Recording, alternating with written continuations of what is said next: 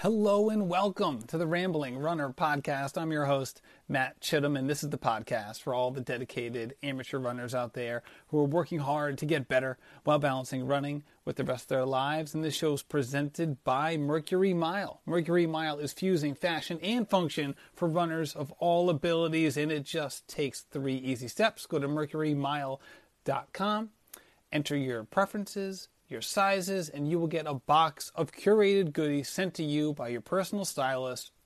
You can keep what you love, you send back what you don't. It's extremely affordable, and you can save $10 by using code RamblingRunner10 at checkout. I see this past week, I think 3 or 4 people messaged me that they did Mercury Mile for the first time, and they're loving it. And this is 100% true. I'm not gonna. It sounds like I'm just like reading an ad right now, but I actually got 3 messages in the last, I think, 24 hours. People who really got into it. This episode is also brought to you by Lowell Running. Lowell Running is athlete-focused, coach-driven, and science-based. Lowell Running Company helps individuals of all ability levels reach their maximum potential in distance running through online coaching and mentorship. I joined their coaching staff last month, and they just really know what they're doing. Ruben Sansa, who started it, is an Olympic marathoner. He's fantastic. They're just doing great stuff over there, and I cannot speak highly enough about the rest of the coaches on staff. If you don't trust me to be your coach, and I certainly hope you do, you can definitely trust everyone else to be on that staff to be your coach, because they really know what they're doing. And you can check them out at lowellrunning.com. That's LOWELL running.com. So, this episode is with Christie Aschwanden. Christie is a very strong endurance athlete. She's done a lot in her life from an endurance athlete perspective. But this episode was not about her athletic ability. She is also a fantastic writer, and she recently wrote a book, and it was actually released 2 days ago. It's called Good to Go, What the Athlete and All of Us Can Learn from the Strange Science of Recovery. So, if you have spent any time in athletics,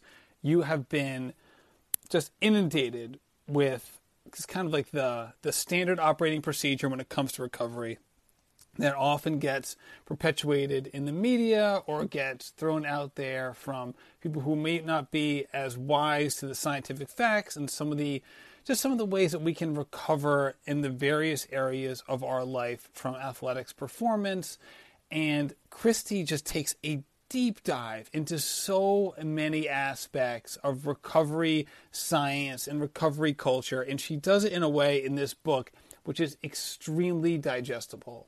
So she is, really good with the science, but she presents it in a way where it's very anecdotal, and it allows you to really grasp exactly what she's saying. It's such a quick read. I mean, for something that's based in science, I read this book so quickly, which is really saying something because, first of all, I am not a fast reader. Second of all, when I read a book, I basically have ADHD. After like 20 pages, I'm like looking for anything else to do. But that just wasn't the case with this book. So it's around 270 pages, and then there's a big index because she cites so many studies. It's remarkable. It's a remarkable book, and I cannot recommend it highly enough. We're going to touch on some of the topics in this podcast. She had to run right near the end, so we weren't able to talk for quite as long as my normal podcast. Usually these go about an hour. This is slightly less, but there's such good stuff in here that I cannot recommend this book highly enough. I just tried to touch on some of the biggest topics that pertain to my audience. So, the amateur runner set, but there's a lot more in there that we touch on. So please check this book out. Again, it's Christie Aschwanden, Good to Go, and I hope you like this episode. Hello, Christie, and welcome to the Rambling Runner Podcast. So great to be here. Thanks for the invitation. It's my pleasure. And let me tell you, I'm so excited to chat about your book that's going to be coming out soon. It will probably come out the same week we put this podcast out. Good to Go. The athletes and all of us can learn from the strange science of recovery. And I got to be honest with you. I didn't know that recovery was a strange science until I started reading this book. But holy cow, you really nailed it with that subtitle. Oh, thank you. Yeah, it was A difficult book to title, sort of. We had good to go from the beginning. Deciding on the subtitle took a lot of back and forth.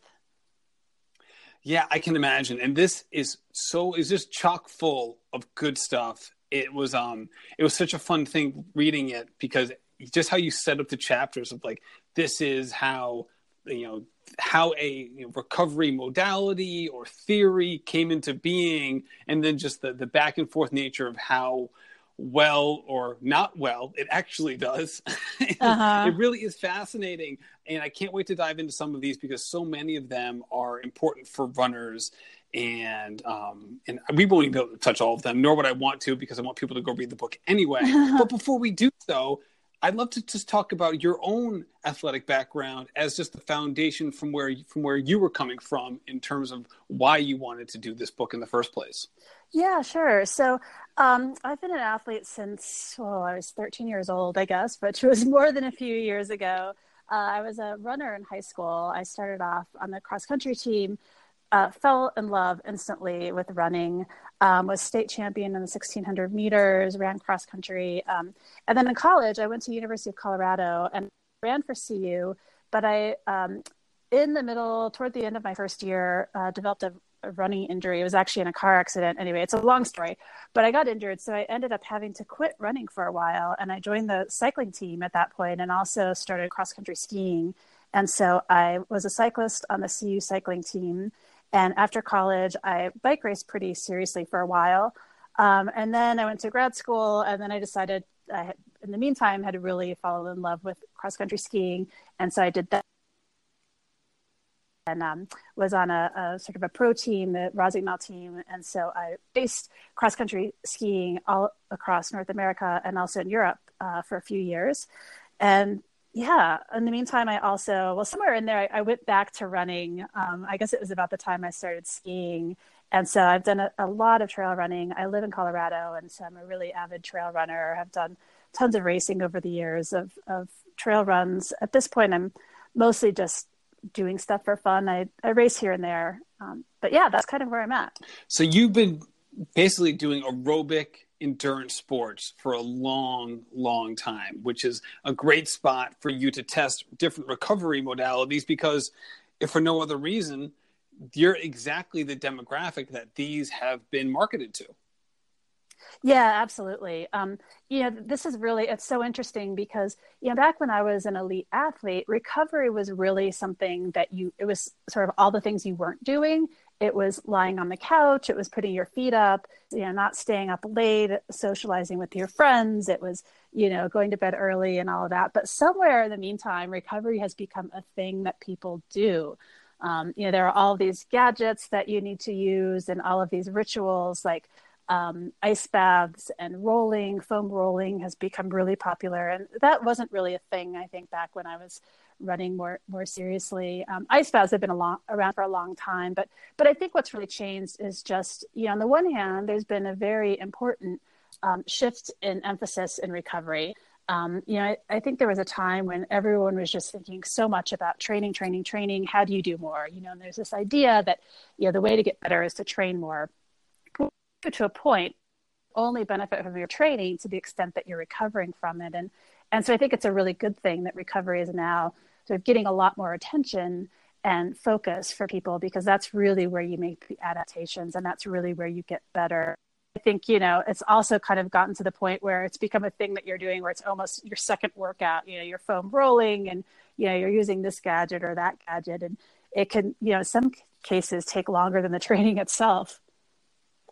Yeah, and what you just said is, I think, hits like right to the heart of it.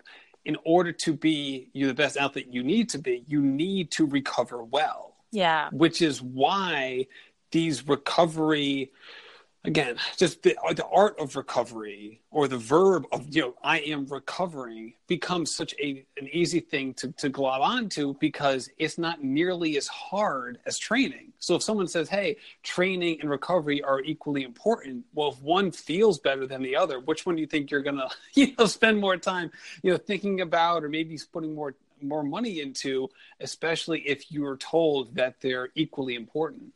Right. And I think there's really been this sense, too, that everyone is really important. You see, if you look on any of these social media platforms. I think Instagram's a good example of this. If you go on Instagram and look at, top athletes, they're constantly sharing photos of them, in the squeezy pants or in the ice bath. They're doing all of these things. And I think that really creates this sense of like, oh, this is what it takes and everyone's doing it and I don't want to miss out.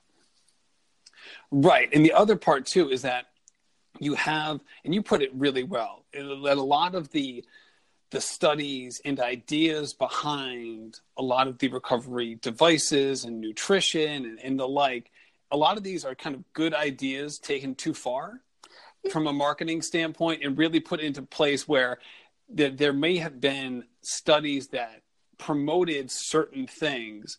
And while they, may have been useful, we've kind of in certain ways had this fad nature where we've taken these certain elements and just really run wild and sometimes roughshod over the terrain with some of the ideas. Yeah, that's right. And I think one important thing that I learned while reporting this book and researching it is that a lot of the science that's held up to support this stuff isn't really, some of it is just marketing, to be honest. They're looking for some sort of scientific justification to sell the product. And this is not to say, look, I love science. I'm a science geek. It's the best way we have of understanding the world and seeking truth and all of that. But it's also a really difficult enterprise. And it's pretty easy to set up studies that will show you what you want them to show you. And so, when you are looking at a product and it says, found in a study to do X, Y, and Z, that's a time to be really suspicious. I want to see it published in a scientific journal. I want to see that it's been peer reviewed and assessed, and I want to look at the methodology and all of that. But there's a lot of sort of scientific marketing, I would say, that goes on where they're really sort of using science as a veneer of legitimacy for some of these things. And this is exactly why we need this book, Christie, because not all of us are reading scientific journals to take deep dives into what is and is not effective. And just sometimes the idea that science is behind it, if it's something that we're already positively predisposed to liking, it really can just, attract us in a way that will have a certain effect. So you talk about good science and bad science in the beginning of this book and use your own scientific study as kind of like an anecdotal way of showing the positive and negative, ways that science can be done and some of the effects that it has. And I thought it was really useful instead of being, kind of like a dry diatribe about the scientific method. Not only was it not dry, literally, because you did a study about is beer a good recovery drink? Right. And I thought that was fantastic. And just not just to go through the X's and O's of what that study was all about, but why did you choose to kind of use that as the foundation of good science or bad science, or the difference between the two in the beginning of the book? Well, I wanted to start with the most important questions first, obviously. But no, I thought, it's really difficult. Some of these things are really sort of wonky and hard to wrap your head around. And so I realized that the only way to really explain how, and I'm talking here about well-meaning science and well-meaning, studies that are done by well-meaning scientists that have the best intentions and are really trying to answer a question. I wanted to show how those can go astray or sort of lead you to the wrong answer or produce findings that might be really enticing, but might not hold up to further scrutiny or that might not be reproducible. And so I decided to use this particular study because thing that had really gotten me thinking about a lot of these issues. And so just really briefly, I should explain what I'm talking about, which is we did a study. I got together with some local researchers at my local university, Colorado Mesa University. We have a fantastic exercise lab there, some really great folks. And so we put together a study to look at this question. And the question was, if you go to the beer tent after your race and have a beer, or, kick back and drink a beer with some friends after your training run. I know that my training club is not the only one that does this. This is a pretty common thing around runners, that we like to have a beer after running. And so my question was really like, this is really fun, it's enjoyable, but is it harming our recovery? And so we put together a study to try and look at this. And immediately I ran into problems and realized that this is going to be a lot harder than I thought, because the very first thing you have to ask is, well, what do you mean by recovery? And that's not and that's actually a much harder question to answer than you might think. Yeah, exactly. And even if you are able to answer correctly, it's by definition subjective. Right. Yeah. So recovery is a subjective thing. And so it's hard. It's something that's hard to measure. We do not have one particular thing. That's just a number that you can measure that will tell you whether you're recovered or not. And so you have to make decisions about how you're going to measure this. And those choices that you make will determine and influence the outcome of the results that you get. And so the answer that you get from a study is really only as good as the assumptions that you've made and the measures that you've taken and the way that you've done that. And so you can end up with a study that provides an answer that isn't really answering your real question, because you're measuring something that isn't a good proxy for it, or you're measuring something that really isn't actually the thing that you care about. And it can be hard to know that until you've done some of this stuff. Right. And two other things that you mentioned, or not that you said explicitly, but it comes up again and again in the book, is the problem with, and sometimes you can't get around it, is the problem with small sample sizes and either lack of or kind of, poor placebos. Yeah. To set up the study. Whereas for you guys, you're doing like the alcoholic versus non-alcoholic beer, which is hysterical. You had like O'Doul's and like this really good beer. And it's like, I'm pretty sure they can figure out which one they were having. Right. And then secondly, as you mentioned, like you have these small sample sizes, even if you do everything perfectly, like you mentioned in the book, you had one person who just quit the run early on one of his like hard workouts because he had to take his daughter to school or something. That in and of itself was going to swing the data, because you only had like 5 other males that you were comparing him to. Yeah, that's right. And this is almost a universal problem in sports science studies, is that the sample sizes are really small. And there are good reasons for this. It's not just that these scientists are like sloppy and they don't know better or don't want to do good science, but it's just really hard. It can be hard to recruit enough people. If you're studying elite athletes in particular, there may not be enough of them around to even study. And then you're potentially asking them to do weird things and veer off their planned training schedule to be part of your study. So, there are legitimate reasons why it's hard to get large sample sizes. But the problem is that, it's like trying to get blood from a stone. It doesn't matter what your reasons for having a small sample size are, but having that small sample size means that the answer you get is going to be far less reliable than it would be in a bigger study. And, you just can't be sure that sample that you have is representative, and that the things that happened in those 5 people, are really going to represent other runners and other people in that situation. Right. And I thought a great way of looking at just how science, or how a study can be formatted in a way that's going to produce certain results, was one of the Gatorade tests. Yeah. Or Gatorade-like tests, where they had the athletes basically fast for 12 hours. And then one group was given, a Gatorade-like drink, and then another group was given water. And the person who reviewed it years later was like, well, yeah, shoot, dude, if you give someone sugar, like after 12 hours of fasting, and the group no sugar, like, what do you think is going to happen? Yeah, exactly. And that goes back to like, are you really measuring the thing that you're trying to measure, the thing that you think that you're measuring? And very often the answer is no. And sometimes, it takes sort of looking retrospectively or thinking it through to realize that. So it's tricky. Like, I hope that one message that will come through for people who read my book is that science is actually really hard. And it's something, we have this idea that science is like this magic wand and it just turns everything it touches into truth. But it's actually, I had one researcher tell me something once, I think just really hits it on the head. And that is, science is not an answer, it's a process. And it's a process of uncertainty reduction. So, you have an idea and you interrogate it and you try different things to kind of see, does it hold up in this situation? Does it hold up in that situation? Is it true if we do this? Is it true if we do that? And so, there's no single study that's going to give you the absolute final answer.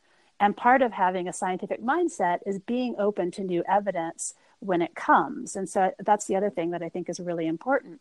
I kind of describe in the book different fads or different waves of thinking about things that were, at the time, maybe the best science that we had and seemed reasonable, but then were later sort of overturned by more research. And that's not science failing. That's how science works and how it should work.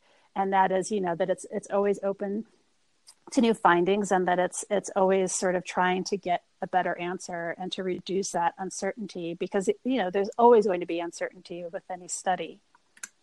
Right, and getting the better answer oftentimes comes down to asking the better question. Right. Which is one thing that you mentioned early on, where you say the foundation question shouldn't necessarily be, does this work? It's, how do we know that this is working? Yeah, so it's really important to think about, if you're looking at a product or a thing and saying, okay, I want to know if this works. But the first question that you should ask in looking at this is, what would it look like to be working? Like, what does it mean to work? What are my expectations here?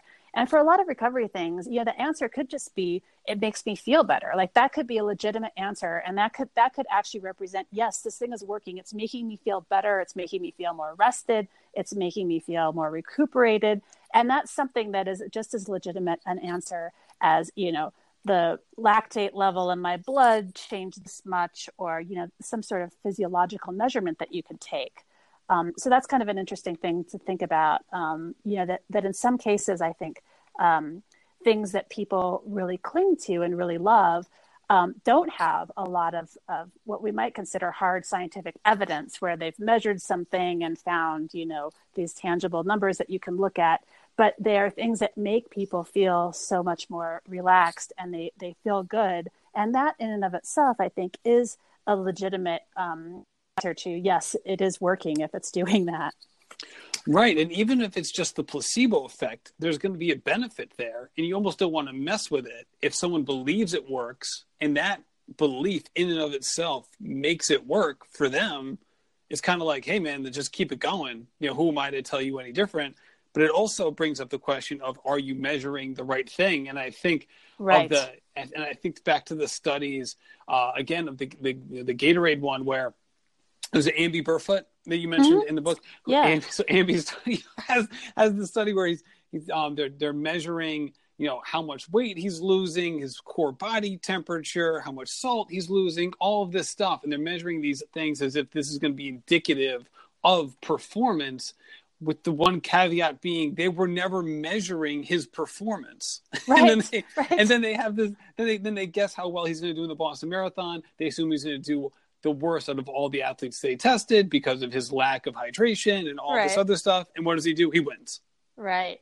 Yeah, I think that study is a really great example of this. So, they're measuring body temperature and these physiological measures. And so the more hydrated the runners were, and in particular, in this case, I talked to Amby at length about his experience in the study. And his body temperature didn't rise as much when he was drinking more water in this study, but it also felt terrible. He said it was miserable. He felt like he had an ocean in his stomach. He was really not feeling great.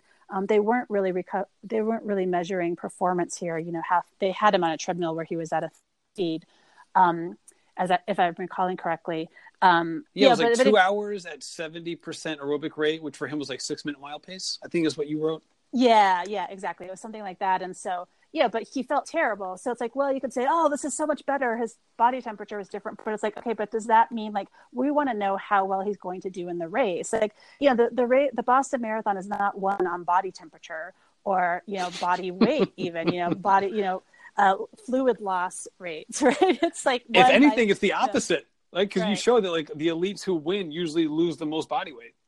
Yeah, that is a finding that has been found several times. I don't know about this latest 2 hour. I don't know about this latest marathon record, but the world record before that, the guy who said it lost something like 10%.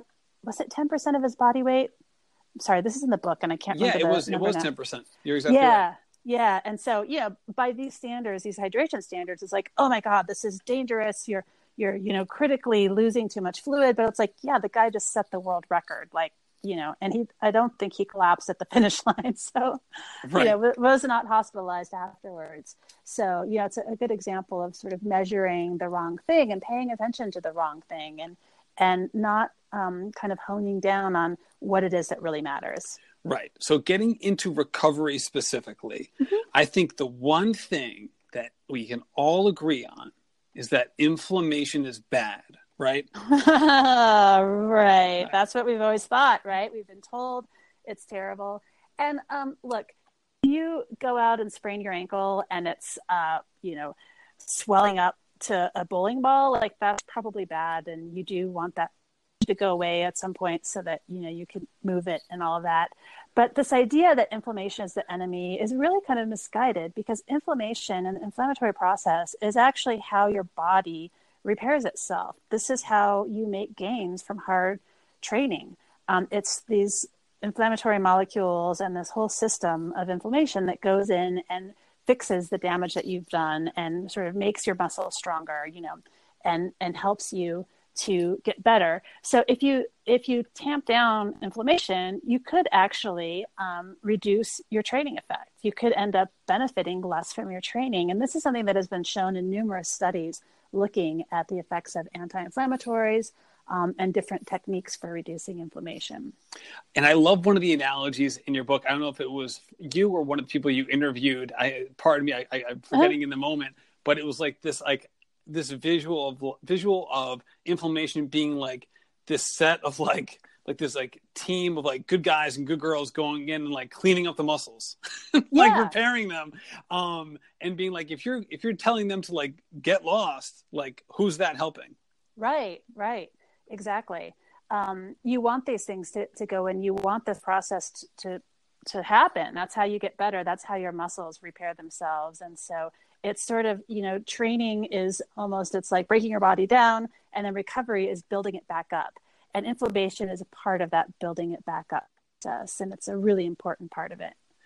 And this is the reason this is one of the many reasons why I loved your book so much, because you didn't just leave it there. You then, really go in and take a harder look at it. Like there is a time and a place where you might want to, alleviate inflammation. You just mentioned one, like if your knee is the size of a bowling ball, having ice on it probably isn't the worst thing in the world.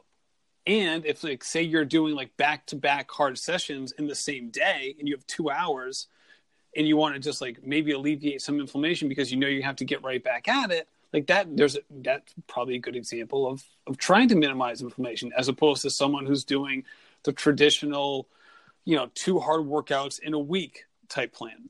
So the latest thinking on recovery, it's pretty exciting, but I want to just caution that, this is kind of the latest, greatest, and it's subject to new studies, and, our thinking may evolve over time. But right now there's a lot of interest doing recovery, being sort of a periodized approach to recovery, in the same way that people do periodized training plans, so that you have sort of a preseason where you're doing a lot of hard training, and then you have in the season you're training differently to stay sharp for the races. So recovery would be the same way. And so the idea is, when you're in that building phase and the base phase and these points where you're doing a lot of really hard training, where the goal at that point is really to like force super compensation, to get better, to improve your endurance, get stronger and all of that. And you're not racing right away, racing as much, that there you would really focus on making sure that you're making these, you be really sure that you are, letting that inflammatory process go. You want all of that. You want all the repair and recovery that you can get. But then when you're in the season, or even like in a competition, so an example would be a track meet where you are having heats and you're having to, maybe you're doing a preliminary on a Friday night and then Saturday there's the final. So you're going to have to perform, close together or even on the same day. That inflammation, you're not going to make in between those two heats, you're not going to make adaptations that are going to help you in the second race. So what you really want to do is just feel better and have your muscles be feeling better. And so the inflammation is not going to really help you at that point. And so that might be a point where something like an ice bath could be helpful. Whereas at training camp, ice baths are probably not what you want to do. It's not going to help. It could actually reduce some of the inflammatory process that you actually really want during training camp. You want to get all of the benefits you can and all of the repair that you can. Yeah, exactly. That makes a lot of sense. And you talk about really focus on three different recovery tools or mechanisms when it comes to anti-inflammation. You talk about ice, which has been around forever, it feels like, and then you talk about the cryogenic barrels, which are all the rage, know, and actually made for selfies. And I know people who use them and are in like them. And you talk about, you have a very, I loved the way you talk about it, because you really see both sides of it in your own personal anecdote, and then compression as well. Yeah. And I think compression, we could just focus on that, because that not only is probably more ubiquitous, but also much more cost effective for a lot of people, and something that probably has a lot of uses. Like, let me put it this way. I use compression socks, but I don't use them for anti-inflammation. I use them basically as a way of like staying warm, but I don't feel like rocking tights because it's 20 degrees. If I say it's 30 degrees, I'll wear compression socks and like shorts when I go out for a run. So like for me, that's my use of compression socks. But taking that out, and I'm not even sure why I included that in, but taking that out, let's talk about compression socks from an anti-inflammation perspective, because they seem to be everywhere. Yeah, they are. There are a lot of claims made about compression. A lot of them don't really hold up to scientific scrutiny. But one thing I'll say about compression is that it actually feels really good. And there's an inherent benefit in just feeling good and feeling better. Like, that is not something to be dismissed. And I don't want to say, like, I am not recommending that people go out and, people are telling you to buy these expensive things that don't really have any evidence behind them, like, just to do it for that. But if you are looking for recovery help and looking for something that can enhance your recovery, I would just say that if there's something that makes you feel better, so those pneumatic compression boots are a really good example. Like the Normatex are like one of the most popular brands. These things feel fantastic. They feel great. There's not a ton of evidence that they're really doing much. I mean, maybe they're increasing circulation. What really increases circulation? Exercise. Like, you could walk around the block and you will increase your circulation as much as any of these gadgets. So you really don't need one of these things. You can just do a warm down.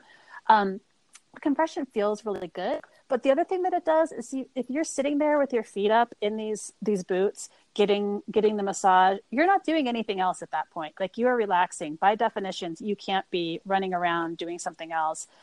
It's making you feel pretty good. So that's probably helping you relax a little bit. Even if you're, say on your phone, doing something stressful with work, you're going to feel more relaxed than you would if you were standing up or doing something else. So I think that those benefits are real. And so we can say that, well, it's not very scientific. We don't think that this works. And that's true, but it's also true that it feels good and it helps people take some time out of their day to sit still. And that in and of itself, so what is recovery? It's really just rest and relaxation. And so I think the thing that's really interesting is that we are at a time where people feel like they need to go and buy gadgets or apps or, different things in order to just do, which is something that's as simple as like lying on the couch, putting your feet up, reading a book, something like that. So, if your preference is that you want to buy something or use something else, that's fine, but it isn't necessary. Right. And a big thing that you talk about in this book is sleep and stress. And I'm not going to dive into that right now, because I know we have a time limit here. And I do want to just stress, I've dealt with my own sleep stuff. So anyone who listens to this podcast regularly knows my feeling on sleep. And, I definitely would suggest people look into this, those chapters of this book, because I think it is important. But I do want to touch on one more thing before you have to get going, because it also is, just like compression socks, seems to be a hallmark of recovery, and something that no matter how much money someone has is kind of a staple of a lot of people's thinking, for good, bad, or neutral. And that is nutrition timing, in terms of what to eat and when to eat it to best aid recovery. Yeah. This is really interesting. So back when I was a bike racer, and then we really, at that point in early 2000s, I guess, there was the hot thing. There was this thing called nutrient timing, and there was this recovery window. And as soon as you finished exercising, the idea was you had like 30 or 40 minutes where it was really crucial that you get some calories in. And this is when, your muscles were just hungry for fuel. And if you could refuel at that time, you'd recover so much better and be ready for the next bout of exercise. And so this is a really appealing idea, and it sort of makes intuitive sense, right? That you would really, your muscles would be really like a sponge after exercise, ready to take up these nutrients. But after doing further testing, it turned out that some of the findings were probably not as robust as they seemed. And it turns out that unless you are going in between heats at a track meet, or you're really going to perform again within hours, like on the same day, then that timing really isn't so important. Your body's going to recover. It's going to replenish those glycogen stores. It's going to recover as long as you have a regular meal at some time. It doesn't have to be within this tiny little window. And it turns out that it's not, the benefit is just that, okay, so fuel is replenished. It's almost like if you go out on a long drive in your car and you deplete the gas tank. Well, yeah, your gas tank's really ready to receive fuel, but like you don't really need that fuel till you're going to go out and drive again. And so you could say, okay, I just emptied the tank. I got to go fill it up right now. But whether you do that moment, or if you do drive, you're going to be okay. And your muscles are sort of the same way. This idea of the nutrient timing and this window of opportunity. I had one researcher say, it's not really a window. It's more like a barn door. You have hours to do this. It's not just a few minutes. Yeah. And one of the central themes in this book seems to be your body is, way more adaptable than you may think it is. And you don't have to get every possible detail right. In fact, doing so will probably be, detrimental to you, because you'll probably make yourself stressed out, in the process of doing it. Besides getting a lot of sleep, a lot of this stuff can kind of work itself out if you're just finely tuned to your body and you take some time to really understand what your body needs in the moment and just kind of settle yourself down. Yeah. I mean, you really just hit the nail on the head as far as the overall theme and sort of the takeaway from my book. And that is really sophisticated machines, and they've adapted. We've evolved to be able to handle different environmental situations, to go a little while without eating. Our ancestors weren't walking around with water bottles and energy bars, they made do. And your body is capable of doing this. And so we've sort of been, so much of this is marketing, but we've really been sort of fed this idea that, our bodies are in this really delicate balance, and you really just have to do everything right to keep everything optimal. But the truth is that this optimal state is much sort of wider and has a lot more range in it than we've been led to believe. You don't have to get everything absolutely perfect. Your body's going to be okay. And it's really the basics like sleep that are going to make a huge difference. And so, if you're someone who's skimping on sleep and then spending a bunch of money on special drinks and gadgets and things, you really just have your it's really the wrong approach. The top 10 things for recovery are sleep, sleep, sleep, sleep, sleep, right? There's nothing else that even comes close. So it's just so important to get the basics. Right. Like food and water and things like that, electrolytes, all that are important. But like you mentioned before, it doesn't necessarily have to take the time or the money that we are led to believe in order to get it right. And it seems like the most important recovery tool is self-awareness. That's absolutely right. And I just say the most important thing that an athlete can do, and the most important skill an athlete can develop, is the ability to read your own body and to understand the clues that it's sending you, and to, feel like this is what it feels like when I'm thirsty. This is what it feels like to be hungry. This is what it feels like to be sleepy. This is what it feels like when I've been training too much and I'm too tired. This is how it feels like when I'm not adapting to my training and I need more. Exactly. All right. Everyone knows how to buy and get a book. I'm not going to ask you hey, where can people find your book? Everyone knows how to do that. So, from your local bookseller is a great place to buy a book, but you can get it at all the usual places. Absolutely. Absolutely. Now, people who listen to this, obviously listen to other things. Is there a plan to do an audiobook? That's a good question. I don't know, actually. Okay. I'd be happy to narrate it for you, Christie, if you're looking around. But last thing, I know you got to get going, is you have a very dedicated writing career. You do a lot of things. So where can people find just your daily, weekly, monthly offerings and what you're providing in this space? Yeah, sure. So I am the lead science writer at 538, which is a data journalism site. I should mention, I'm about to launch a new podcast, which is not about running or sports. It's called Emerging Form, and it is about the creative process. I think that a lot of the topics that we talk about are relevant. One of the episodes in the first season is about talent and sort of this question of, is it possible to get by without talent? Can you make up for a lack of talent with hard work? I Questions think like I'm an that. example of that. I mean, Yeah, shoot. right. I mean, if no one's less talented than me, Christy. So I mean, I'd be happy to come on and be the before and the before and after comparison. I'll keep that in mind. I'll keep that in mind. Yeah. Well, Yeah. thank you so much for coming on the show. Again, everyone needs to read this book, whether you're an athlete or not, but especially if you're listening to this, you are an athlete. So thank you so much for writing it. I really appreciate it. And thank you for coming on the show. Oh, thank you so much for having me. This has been a pleasure. Thank you, Christy, for coming on the show. I cannot recommend this book highly enough. Again, good to go with the athlete, and all of us can learn from the strange science of recovery. There's a lot more in this book than we covered today, and you're definitely going to want to check it out. Also, thank you to Mercury Mile, Megaton Coffee, and Lowell Running for sponsoring the show. I hope you have a great day and happy running.